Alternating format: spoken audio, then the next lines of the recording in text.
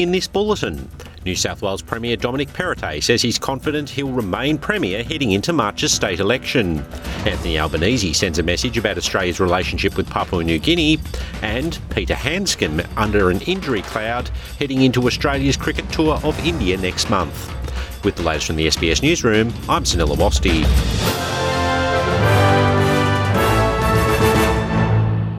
New South Wales Premier Dominic Perrottet says he is confident he will lead his party to March's state election, despite the scandal currently engulfing him.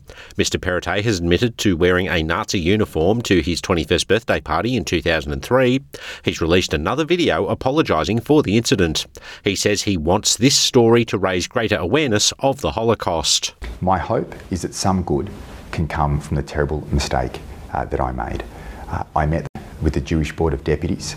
We both spoke about how important it is to continue to raise education and understanding, particularly with young people, of the horrors of the Holocaust and to ensure that evil such as that never occurs again.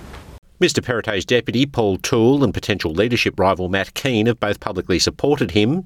Multiple media outlets have named Transport Minister David Elliott as the colleague who raised the issue with Mr Perrottet this week. Mr Perrottet has refused to comment on suggestions the gambling lobby, who are opposed to Mr Perrottet's gambling reforms, pushed Mr Elliott to pressure Mr Perrottet over the matter.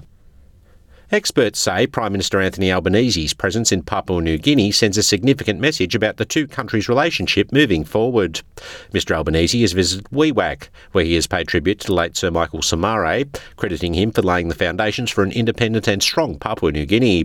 Mr Somare was the first Chief Minister at the end of Papua New Guinea's colonial rule and its first Prime Minister after the country gained independence. Mr Albanese attended a ceremonial Sing Sing at Borum Airport today, ahead of laying a wreath at the resting place of Sir Michael Somare, who died in February 2021, aged 84. He also planted a coconut tree in the Somare garden and had morning tea with the Somare family. The Pacific Fellow for the Lowy Institute, Mahalopa Lavale, says it's an important relationship to uphold. With all the shared history, both as a former colony and then during World War II, and then PNG being so close to Australia, about 3 kilometres from Australia's northern tip to PNG's southern tip, and PNG's security relations, particularly PNG is at the border of basically Southeast Asia to Pacific and to Australia and New Zealand. PNG has a lot of importance to Australia, both geostrategically and defence-wise as well. 3 Palestinians have been shot and killed by Israeli soldiers during raids in the occupied West Bank. 1 Palestinian was killed during an army raid in the Kalandia refugee camp. The Israeli military says soldiers came under attack from locals and responded with dispersal methods and live fire.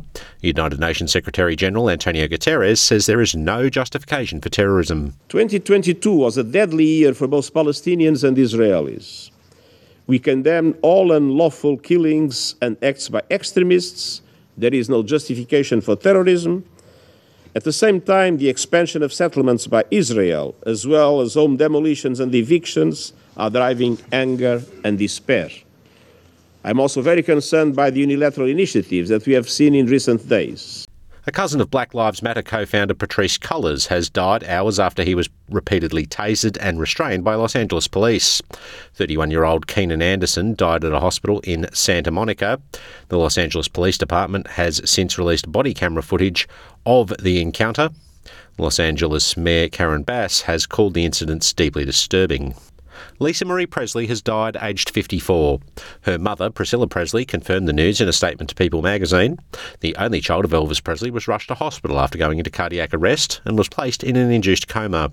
She attended the 80th Golden Globe Awards in Los Angeles with her mother just days ago, where actor Austin Butler received an award for Best Actor for his movie biopic portrayal of Elvis.